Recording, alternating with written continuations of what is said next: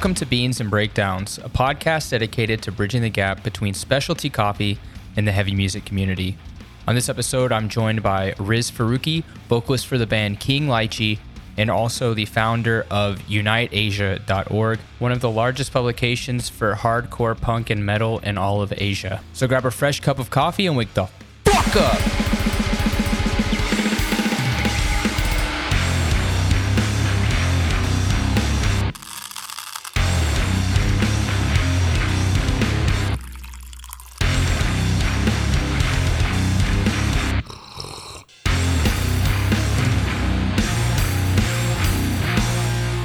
What's going on, Caffeinated crew? This evening for me, but morning for him. I am joined by Riz from the band Dagger, the band King Lychee, the band Regret, the founder of Unite Asia. What am I missing here? No, I think you got it all, bro. Did I get all of it? How are you doing this morning? I'm doing all right, man. I'm really, really excited for this conversation. I am also extremely excited. All day, I've kind of been in the back of my mind, like thinking about just talking about like what we're going to get into, having these questions. I didn't want to stress too much about the questions because I like it to be organic. But there's a lot of stuff that I want to know. I feel like over here, we don't get a super clear picture of Asian hardcore in general, but also you're being based in Hong Kong, what that looks like currently and the political climate that you're in. And yeah, just all around, like we haven't had anyone on the podcast from that side of the world yet. So welcome. Thank you. It means a lot that you're giving me this time. Let's start it off right. What are you drinking? Dude, this is what I've been drinking. I had to go get the bag for you because you are such a connoisseur. I've been listening to all your podcasts. I'm like, damn, I don't even know where the beans are from. So this is what I drink. It's called Tostini Cafe. Okay. It's an Italian import that you can get it only at one store in Hong Kong. I mean, Hong Kong is like, we got almost 8 million people. For there to be one store that sells this in the city is bananas. So I went to the store yesterday. I just ran out of it.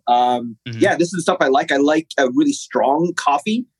I still like it with milk, though. I'm still definitely a milk drinker because I'm Pakistani. As Pakistani, we love milk tea. Have you guys ever heard of that? I've had some milk tea. I haven't had Pakistani milk tea, but I've had like Vietnamese or variations of milk tea.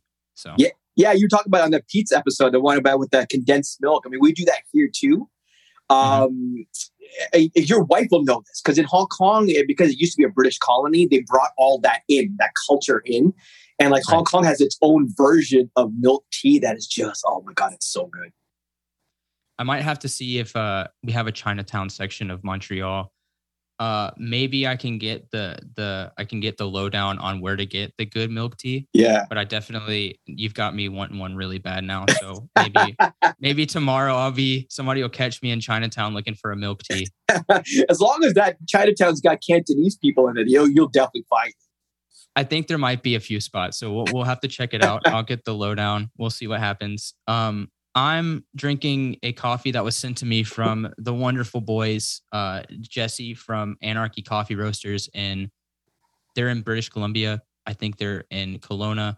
Please don't hate me, Jesse, if I'm getting this wrong. But it is their decaf because currently it's 10:15 p.m. in the beautiful city of Montreal. So I'm drinking their decaf. It's called the Straight Edge. No, that's amazing. Yes, it's amazing.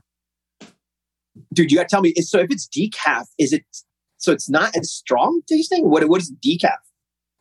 So it's not caffeinated coffee. Right. So they use something in specialty coffee. They use something called a Swiss water process. They make it's decaffeinated coffee. But I love it because they called it the Straight Edge. So I had to have it. That's amazing. I love that it's called Straight Edge. I mean, yes. I know about decaffeinated. I wondered if it impacted the taste of the beans. So in commodity coffee, so like in a lot of like your more commonly found grocery store decafs, they use a more chemical process using like formaldehyde and similar chemicals to extract the coffee. So it makes it taste really weird and gross. Yeah. The water process has a bit of a different impact on the coffee. It doesn't necessarily change the taste too much. Nice. but this is a blend. This is a Central America, Ethiopian, and Indonesian, and it tastes like chocolate and vanilla. That's pretty good. Yeah, nice. Yeah. So I haven't had a lot of decaf recently, but I thought it was a great opportunity to dive in to decaf. Coffee at 10 p.m., man. Hell yeah. Cheers. Cheers. So is there a big coffee culture in Hong Kong? I know that since it was a British colony, there's a lot of tea, obviously, but is there a great coffee culture going on? Yeah, I mean, I'm not that big of a coffee connoisseur. I do drink lots of coffee every day, but I'm not that picky about it. There are a lot of coffee shops in Hong Kong, a lot of independent ones too. Especially the past couple of years, with all the political stuff going on, it's been really cool to kind of see business people being a little bit more savvy and being a little bit more about, well, this is where I stand on certain things. And so those kind of coffee shops have just kind of exploded all over the city. So Nice. that has been great. That's awesome. You spoke about the political climate and the impact. Getting into the Hong Kong scene, I know that you are credited specifically with being the quote unquote father of the Hong Kong scene, coming back and establishing King Lychee after coming from university. I mean, I guess talk about what it's like now and what the impact of everything that's been happening in the past 10 years or more, with kind of the phasing out of it being the British and the handover and the specifics that I'm not saying right now, but like just what has been going on with the Hong Kong scene? What's it look like right now? I don't know, man. It's been hard to kind of talk about it because we're also not sure what we can or can't say. I think that in itself is very telling, right? I've always been very open about my thoughts about things prior to this new thing called the national security law going into action 2 years ago. Prior to that, I couldn't care less. I would say whatever I wanted to say, make videos about whatever. And that was like the beauty of Hong Kong. You know what I mean? Like Hong Kong being part of China. But after 97, when we got handed back to China, the concern was that, the mainland Chinese would come in and just, shut this down, shut that down. And it didn't get shut down. It was incredible. So what actually happened was the more opposing voices, and it's not really opposing, it's just a different voice, right? Different voice in the establishment. So those voices just got louder, more just empowered. It was amazing. It was super, super amazing because you would see these people say things on the streets of Hong Kong. And then if you stepped over the border, which is only 40 minutes away, you would get jailed. You would just be, you literally vanish, right? They would just take you away for months. Your families don't even know where you are. So in Hong Kong, we just held on to that. Those freedoms that we love so much, we held on to it.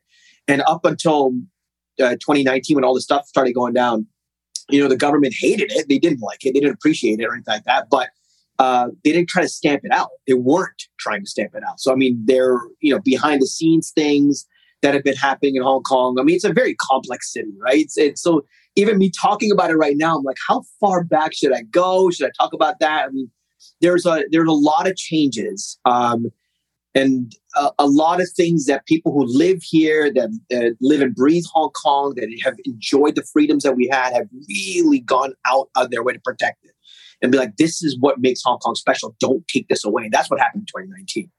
So 2019, it was a massive social movement that was kickstarted by this weird behind the scenes way of introducing a new law, an extradition law, a law that if you did something in China, but you're a Hong Kong citizen and you come back to Hong Kong, China could come and take you back.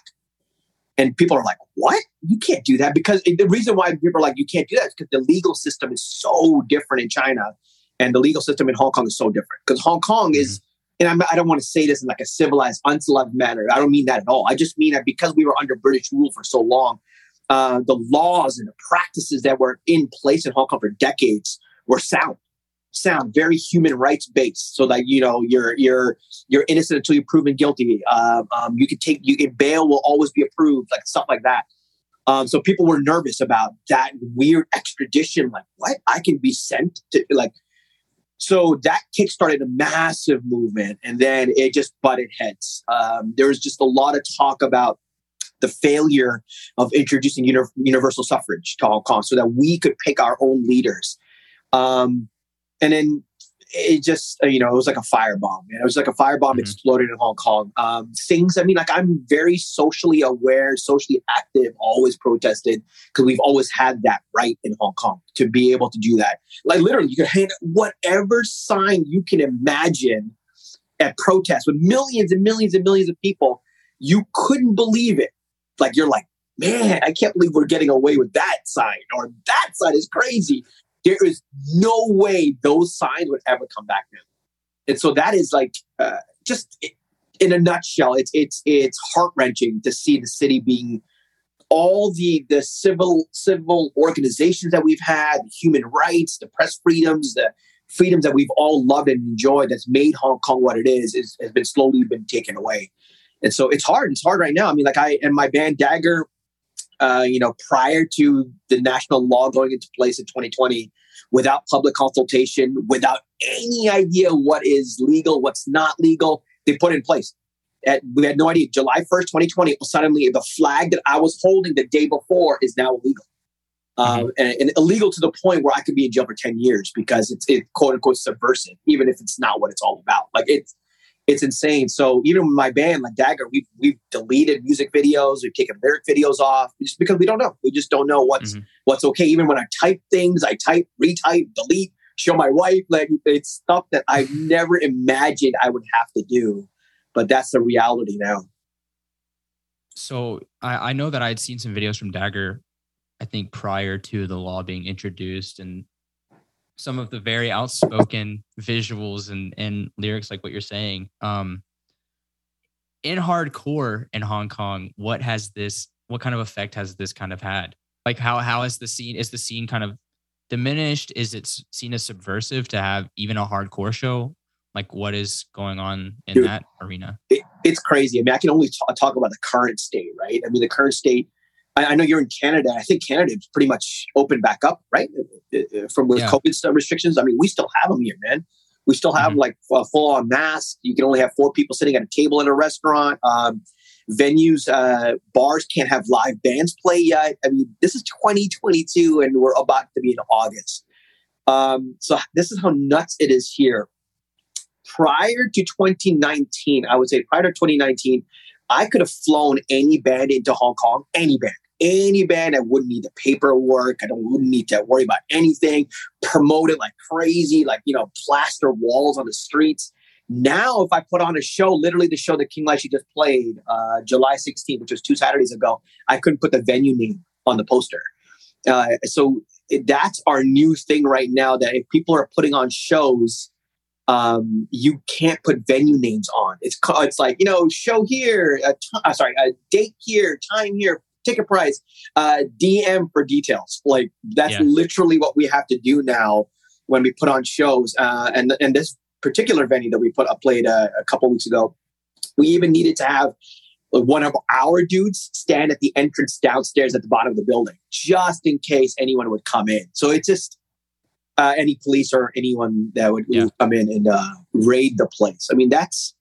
It's just unbelievable, man. I'm 45, so I've lived a different time of Hong Kong, and so to live in this era of Hong Kong is taking a lot of adjusting and a lot of like heart wrenching. Like I can't believe this is the Hong Kong that the young generation now, they're living this version of Hong Kong, which is unbelievable. Yeah, it's. Even from this side, seeing everything that was happening in 2019 that you were mentioning, and all of the riots and everything, it was very scary watching it on the BBC and Associated Press, and kind of show you what was going on, like in a non-biased way. So I hope that you can kind of feel the sentiment from this side of the hardcore scene. Like we're like, I'm with you. Like it's hard to watch, like our brothers and sisters kind of suffer like that. I appreciate that. I appreciate like a lot of people. It's hard to say. I don't know. I know you've been in hardcore for a while. I've been in hardcore for a while. It's interesting the current state of hardcore and how a lot of bands don't really have much of a social or political message in their music and lyrics. It's all about being as hard as possible, which, you know what I mean? Like, I get it, which I totally get it. That's how I got into the music. I was like, I came from the world of metal. So it was like it was the heaviness of the music that first got me in, but it was always the lyrics, man. It was always the lyrics, always the political stuff, the social stuff, the anti-racist sentiment, like the anti-fascist sentiment, all those things was what got me into hardcore. So the past couple of years, I'm like dying to find a band that speaks my language and empowers me more. I'm like, where's that band? I can't find those lyrics. And I'm like going back to like Sick of It All or whatever, like, the bands that were a little bit more open about like Uprising Nation and stuff like that. And I'm like, in my head, I'm like, oh, thank God these songs exist. But how scary that band will probably never be able to play here again. You know what I mean? Like there's so many layers to like the current situation. Yeah, I know what you mean. Seeing some of these, like, I guess some of the younger, like coming up, the younger generation, it's a bit odd to see what they're, because a lot of things have kind of been progressively in North America, things are a bit more figured out, I guess, sorted out. So there's not kind of a lot to, rebel against. I guess in the US now there is, because they've kind of fucked a bunch of stuff up recently, but a whole bunch of things. I mean, that's a whole different conversation too. Yeah, I honestly don't even want to get into that. We got a mess over there. But I even see bands like God's Hate. If you listen to some of their lyrics, it does remind me of some like what's the one, Kill Them All, is basically, I think it's about killing racists. And like inbred Nazis. I think that's pretty fun to listen to, but for sure, because like you said, with the bands like God's Hate stuff, I mean, their music is so pummeling. Like it's just like, I'm like, Taylor, it's like he mixed the early Dagger stuff. So like I was just fanboying out. I'm like, yo, tell me more about Nails, man. What's going on with Nails? It's like he killed me like God's Hate and his other band Disgrace. Have you heard that one? He's the one that he sings in that band. I haven't heard it yet, but oh, dude, so heavy. Like I'm like, get that band back together. But yeah, like bands like God's Hate, just like the music is so pummeling and luckily, like you're right. There are, of course, I don't mean like to. Like all current bands aren't singing about it. Of course they are. It's just like, it's not, I'm still looking for that thing that's a little bit more like in your face about certain politics and stuff like that. Right? Yeah. I've been talking to some of my friends that are punks here in Montreal as well. And they're very, very outspoken, like just anarcho punk, I guess. Yeah. But like my friend showed me some artwork that he made recently, and it's one of the leaders of the province here. That is pretty racist, and he has it's like a black and white picture of him with a bullet hole in his head and like the name of their band. I'm like, that might be the most offensive artwork I've seen in like 5 years at least. That's what I'm talking about. It real. That's what I'm talking about. It's like that kind of controversial, I don't know, just that stance is what I feel like I'm missing a lot with and I mean, like you're saying, there's billions of bands. I can't just be like, all the current bands. Hell no, man. The current bands, like, I mean, if you want to take it just musically, like the current state of hardcore, the bands have been so good. Like it is insane to me how good the bands have gotten. And we've moved away from like one hardcore sound. Like to me, there was a period, I don't know if you remember, like every band sounded like Terror, right? Every band had like that backtrack vibe to it. Now it's just like open field. Like that band Soul Blind, I'm like, what am I listening to right now? This is the best shit.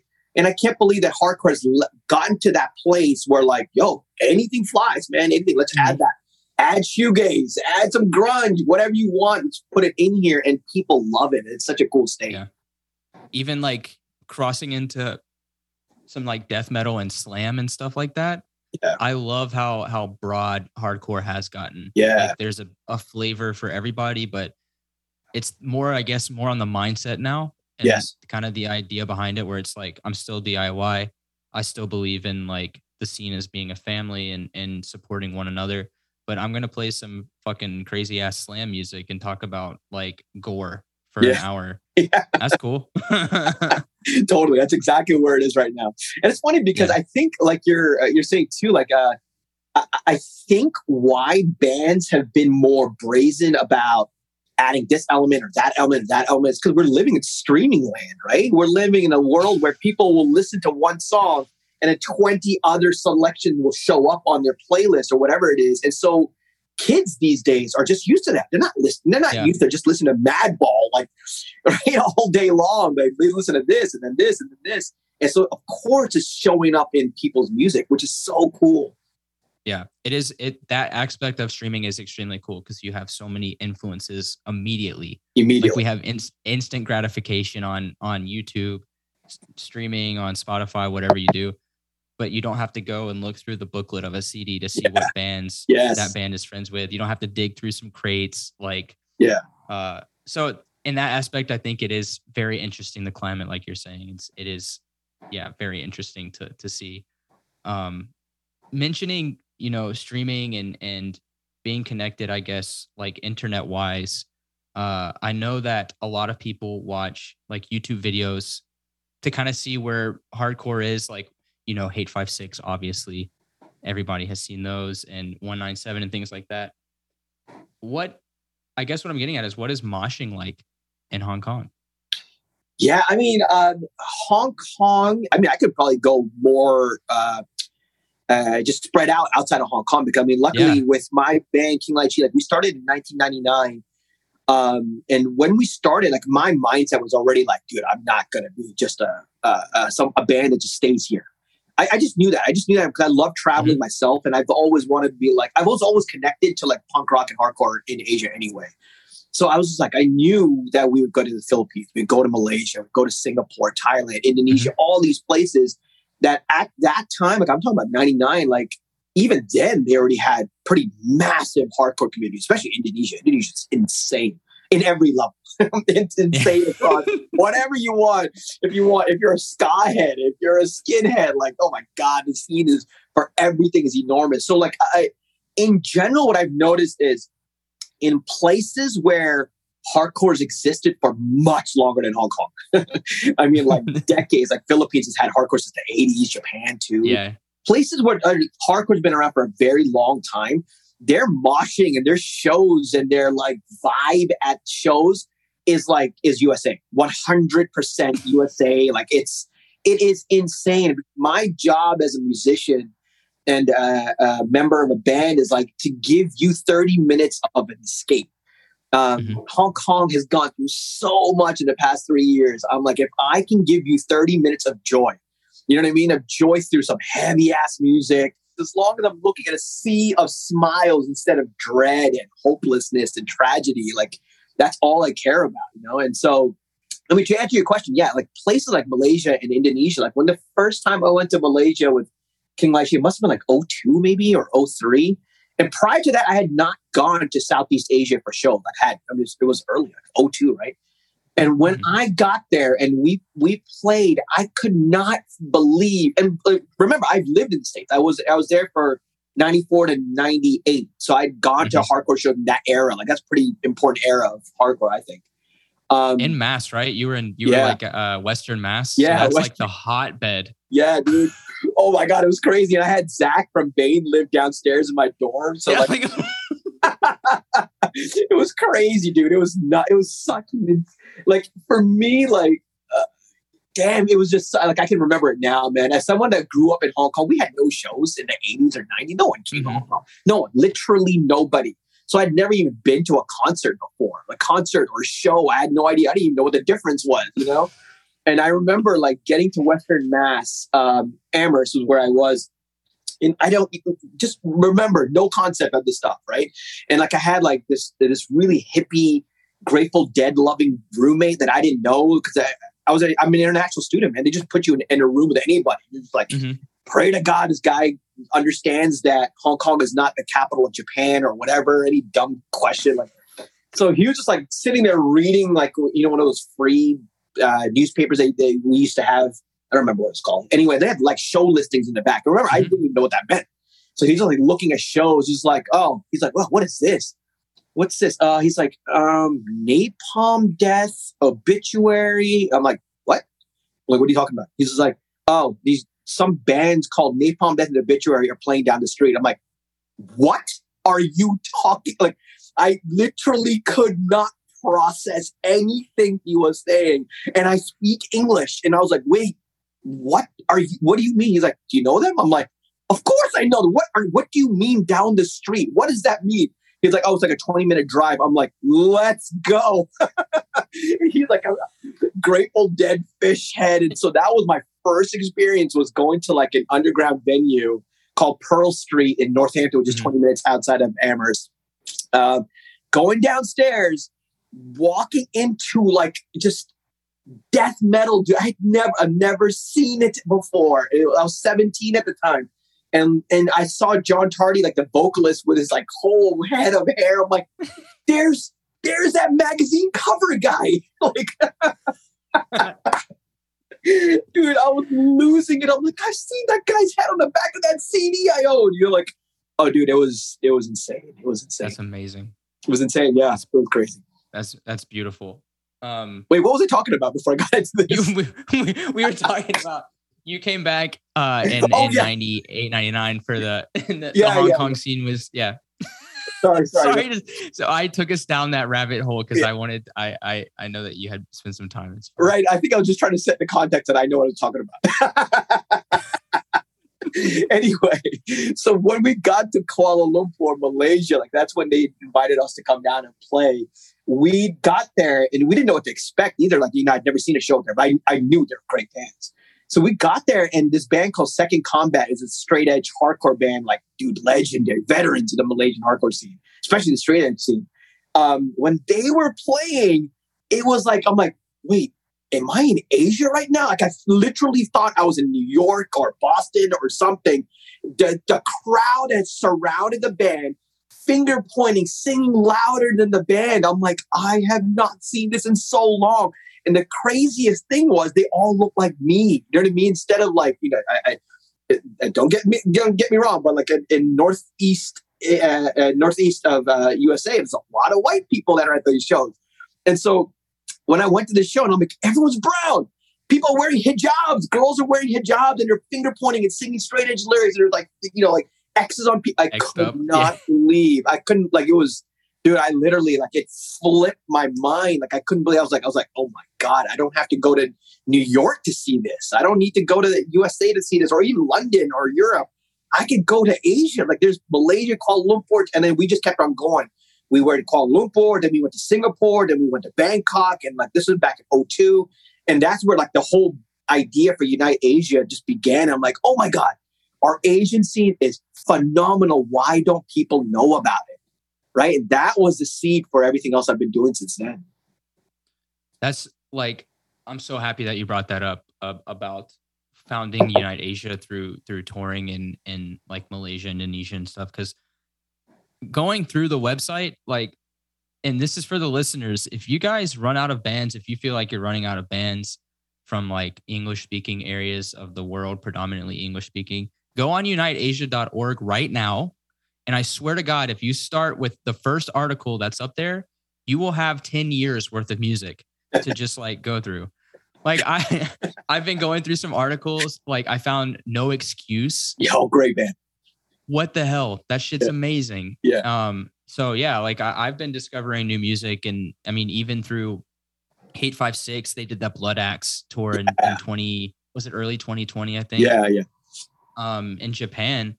Finding Sand and Palm and like Horsehead Nebula and Cruelty, like those are some of the heaviest fucking bands I have ever heard. Heavy. Yes, absolutely. I mean, and I appreciate that you're part of like that mindset of people who are like, that's what I want. I want to eat this up. I want to know what is beyond the cities that are currently popping, like, like the Bay Area, for example, where it's like tsunami's taking over the world with, right? But it's just like, for people like you, it's just so cool that they're like, wait, what's going on in Hong Kong? What's going on in Taipei? What's going on in Singapore? And with Unite Asia, like it literally is just a passion project. Dude, I don't make any money from it. I've never had any advertising on the site. So it's just something that started, actually, I'll be very honest, it started with with King Lai Chi, because I used to have a website with King Lai Chi called kinglaichi.com. And this goes back to what you were saying about like, like when it comes to ideals of hardcore and punk rock, and for me, why I fell in love with it, is the whole DIY culture. That's all it is, right? It's all DIY. It's like you're something is missing, go fill it. Don't wait for someone to go do it for you. Just go do it. And so what happened was I was just so like, I just eat music. I consume music. Everything is about music. You know what I mean? Like I'm sitting here in Hong Kong telling you about the Bay Area video that went off. And I'm like, what? That's crazy. And how that Tsunami's like first show and they're playing in front of 2,000 people. I'm in Hong Kong telling you about that. Right. So what it was is just that every morning I had this practice. I would just get up in the morning, have my coffee or get my milk tea, whatever it is, and just start looking at Metal Sucks, Lambgo, and all the big websites, the big music website, the heavy music website. And after a while, I was just like, damn, this is great to hear about these bands, and like I probably will never see them or whatever, but what about this band from Kuala Lumpur? What about this band from Nepal? All these bands that I know, and like if I need to find out what's going on with them, I'm just on my phone, like what's happening to them directly. You know what I mean? Yeah. And so I'm like, damn, why don't I just start my own, right? Just start my own and focus it on bands from here in this area and just see what happens. I had no idea, no inclination that people would actually fall in love with it. Like people actually use it as a resource. I had no idea. Now, even 7.5 years later into it, I still don't know. It still boggles the mind when people are like, hey, people are really sharing that article. I'm like, which article? Because I write like 12 a day. I'm like, what are you talking about? I have no idea. But the whole point of that site was that all these great bands, like you said, No Excuse, right? People outside of Indonesia, outside of Jakarta may not even know who that band is, but they're this phenomenal straight edge hardcore band that clearly knows the roots to it. You know what I mean? They clearly are well versed on Youth of Today and In My Eyes, like all these bands. Yeah. And they've created their own music. And I'm just like, how do I make sure that they're not just obscure, that people just forget them when the band breaks up? Because that's what happens. Asian bands do so well in their own little tiny communities, their own little pockets. And when the band breaks up, it's just they never existed. And so that's what Unite Asia was. It's just like, like you're saying, there's thousands of pages. Once you start, you're gonna take hours, days to go through all of it. But I just want a place where people bands don't get forgotten. Mm-hmm. Like a living archive almost. Yes. Yeah, I really love, especially what you said about taking the need, seeing a need, and basically just when nothing's happening, you feel it, you just take over. I love that aspect of being in hardcore where it's DIY. You just make that shit happen. Like you have no idea how to build a website or you have no idea how to write stuff, but you learn. You just do it. Exactly. I fucking love that. I love that so much. And you going over and starting King Lychee in 2000 before there was kind of a hardcore band in Hong Kong and doing all this, like I have so much respect for people like you that do that. They just take it and make it their own. It's fucking amazing to watch and see what it is now. Like, yeah, thank you. I mean, it's huge. It's crazy, yeah. Because people still talk about like the early days. Like when we started in '99, literally, I'm not even joking. Like there was maybe like a handful of heavy bands in Hong Kong. In all of Hong Kong, we're the size of New York City. New York City, and there was just a handful of heavy bands. And the bands back then were mainly playing covers. So they would get on stage and there's like, there's like a language issue too. Like, so I would come back and I'm like, why is this band getting on stage with a DJ and braids calling themselves a hardcore band, but they're going into like a Korn cover or a Limp Bizkit cover. And I'm like, there's something going on. But instead of making fun of it, like I'm just not that kind of person. I'm not like, right. Why are you dancing like that? Or why are you stage diving? Like, I really don't care.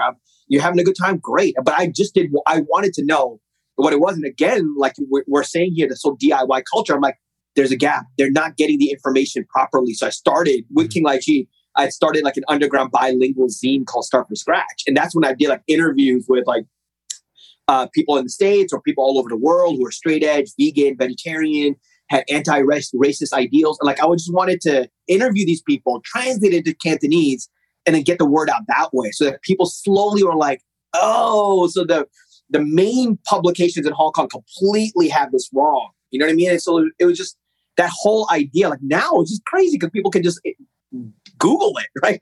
Yeah. What is hardcore? They can just Google it all now. They have all this information. They have YouTube, how to make a hardcore song. They're break it down for you. Like how to mosh. Exactly. What is two-step? It's crazy. Crazy. Yeah.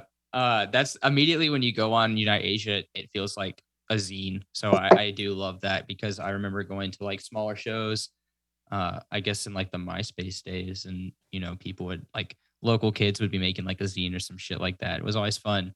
So, but it's like the biggest zine I've ever seen in my whole life. So it's fucking amazing. Thanks, dude. Much appreciated. Yeah, of course. Aside from, I know that you've been active with Regret. Is that your newer project? Yeah, I mean, like you, stuck in COVID lockdown of hell. You're just like aching to do something, and so you started this great podcast. And so my situation was, again, it gets kind of complicated, but Hong Kong is like an island type of city.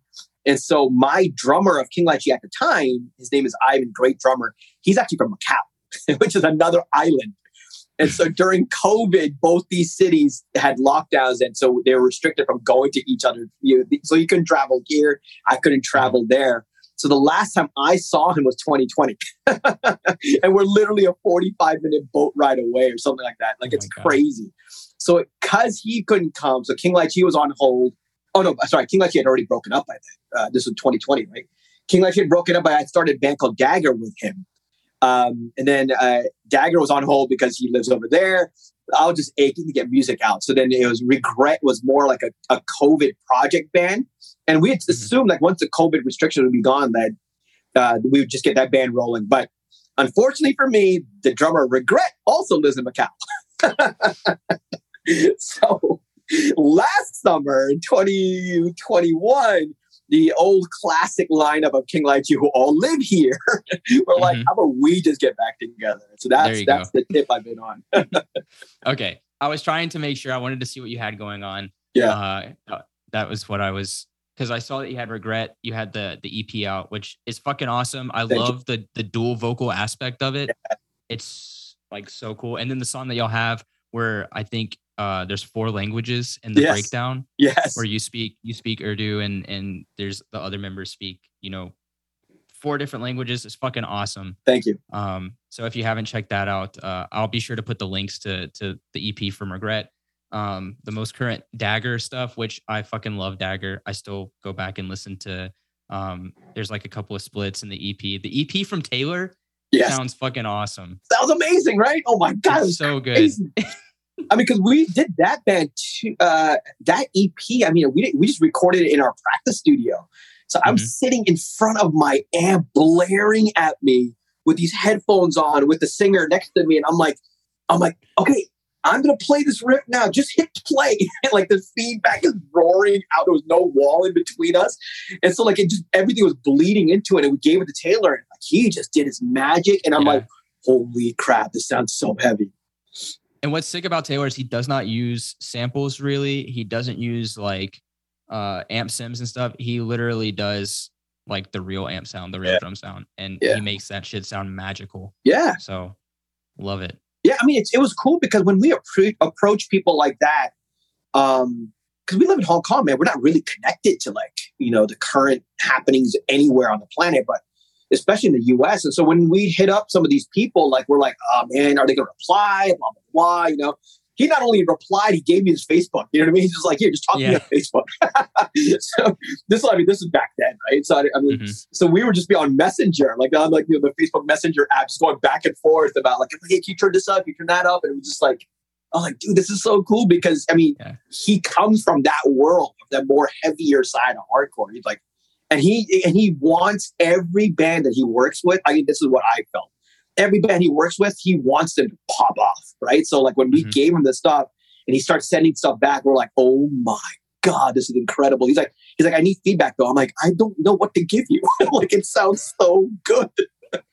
Sounds better than I could have even imagined. Absolutely. Yeah, he's from the people that I've talked to dealing with him, he seems like such a great dude to work with. So and good. I mean, his mixes speak for themselves. So yeah, I love listening to the Dagger stuff. I mean, King Lychee is legendary. So enough said there. Are you guys going to release any new music? Are y'all writing new stuff? What's going on with you guys? Yeah. Thanks for asking. King Lychee, like I said, we got back together last year, not knowing who would be interested in this besides the 4 of us, and this is like more like the classic lineup of King Lychee, like, and what I mean by that is just like the one that really popped off here. in Hong Kong. Mm-hmm.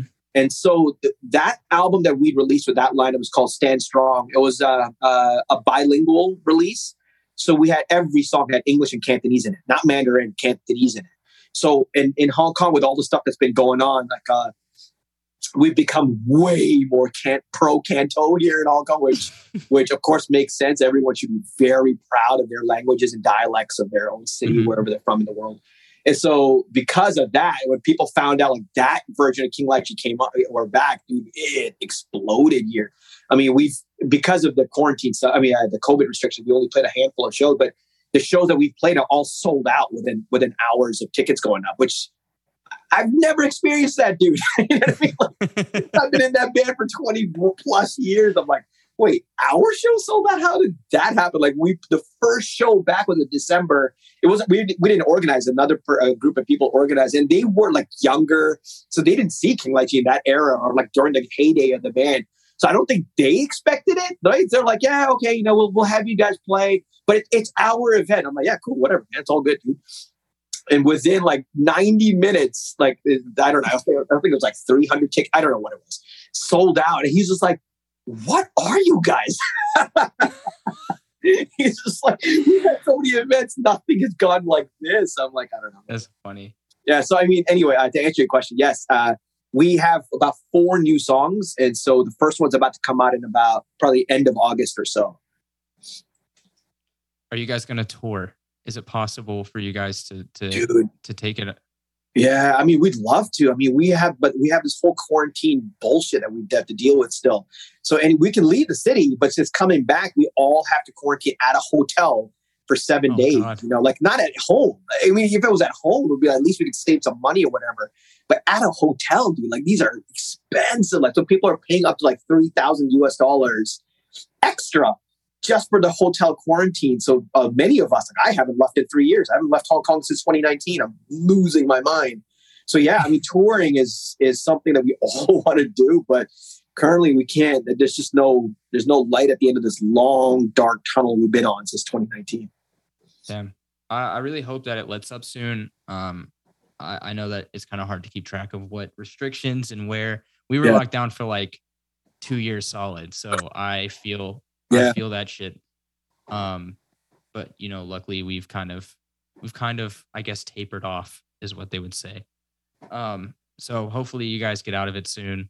I would love to see King Lychee here in Montreal. I think that shit would be really cool. Maybe a lot of people don't know it yet, but they would love that shit. Yeah. So, I mean, I really hope everything goes well for you guys. Like, I'm super happy that it's the original lineup. I think that speaks so much for what you guys are and what y'all started out as. So really awesome to see everything. Thank you, man. It means a lot that anyone anywhere on the planet has any idea who we are, or what we've done, or what we've been about. Man. I mean, I really, really appreciate it. Yeah, you have to thank David. He's like, he gasses every one of his friends from that side of the world up. He's like, hey, there's a lot of cool shit over there. And so he puts a bunch of people on. Shout out David. I mean, David's a man. David's a man, dude. Like, anyone that's the cool thing about anyone that's really like done their time in Asia. And I don't mean, I mean, this might sound weird, but when people do come here and live for a couple of years, they kind of live in their own little bubble. That's what we typically call it, the expat bubble. Right. So a lot of like Westerners who come here, then find other Westerners and then just hang out amongst Westerners. But David's one of those kind of guys who's like, yeah, it's cool that I'm a Westerner, but I want to know what locally is going on. You know what I mean? So he like throws himself into the local bands, and people that do that are always just like blown away. They're like, I can't believe this stuff exists here. You know? And so like, how do I tell more people about it? So David is the champion. Yeah, he's a real one. I love him to death. So I'm so happy that he was able to connect us. I've really enjoyed talking to you, Riz. Like I said, I was really expecting to have an awesome discussion. So, I feel like I've learned a lot. I hope that everybody listening has learned a lot. It's been like just such a treat. I have one last question for you before we call this thing. What's your favorite city for Beans and Breakdowns? Yeah, and I've been thinking about this because you asked this question at the end of every one. I'm like, shoot, what is my favorite city? I mean, as someone that hasn't left this city yet, with all the crap that's going on, I mean, Hong Kong is my favorite city on the planet, even with what is happening to it and how unrecognizable it seems right now. There's a reason why some of us haven't left yet. You know, like we feel like we're like the last remaining protectors of this place and what it used to be about. So yeah, Hong Kong is number one. It's awesome. Like I said, I have so much, I guess, sentiment and respect for you and that scene and everything that you guys are kind of going through right now. And like, there's a lot of us that are sending positive vibes, whether through messages or just, you know, you guys are like really in our thoughts. So Appreciate I hope that you guys stay strong, stay healthy, everything. Oh, yeah. Thank you. Hopefully things will turn out a bit better soon, but thank you. Thanks, Grayson. Yeah. Thanks a lot for this time too. This was such a great conversation. Yeah, I appreciate it. I appreciate you coming on and hanging out. We'll be looking out for new King Lychee. Hell yeah. Take care. Yeah. Thanks for listening to this episode of Beans and Breakdowns. I want to say a huge thanks to Riz for hanging out on the podcast. If you're interested in checking out all of the projects that he's got going on, including Unite Asia, be sure to check out the links in the description. If you've enjoyed the podcast, please subscribe and leave a review. You can also find out more information about the podcast by following us on Instagram at Beans and Breakdowns or on the web at beansandbreakdowns.com. Also, thanks to everybody who came out to Church of Hardcore. It was awesome getting to meet everybody that bought a cold brew and a t-shirt. So thanks for coming out. Also, huge thanks to Danielle at Balance for setting up the cold brew. It was super delicious and it was a huge hit. So thanks, Danielle. Well, until next week, make sure to stay caffeinated and wake the fuck up.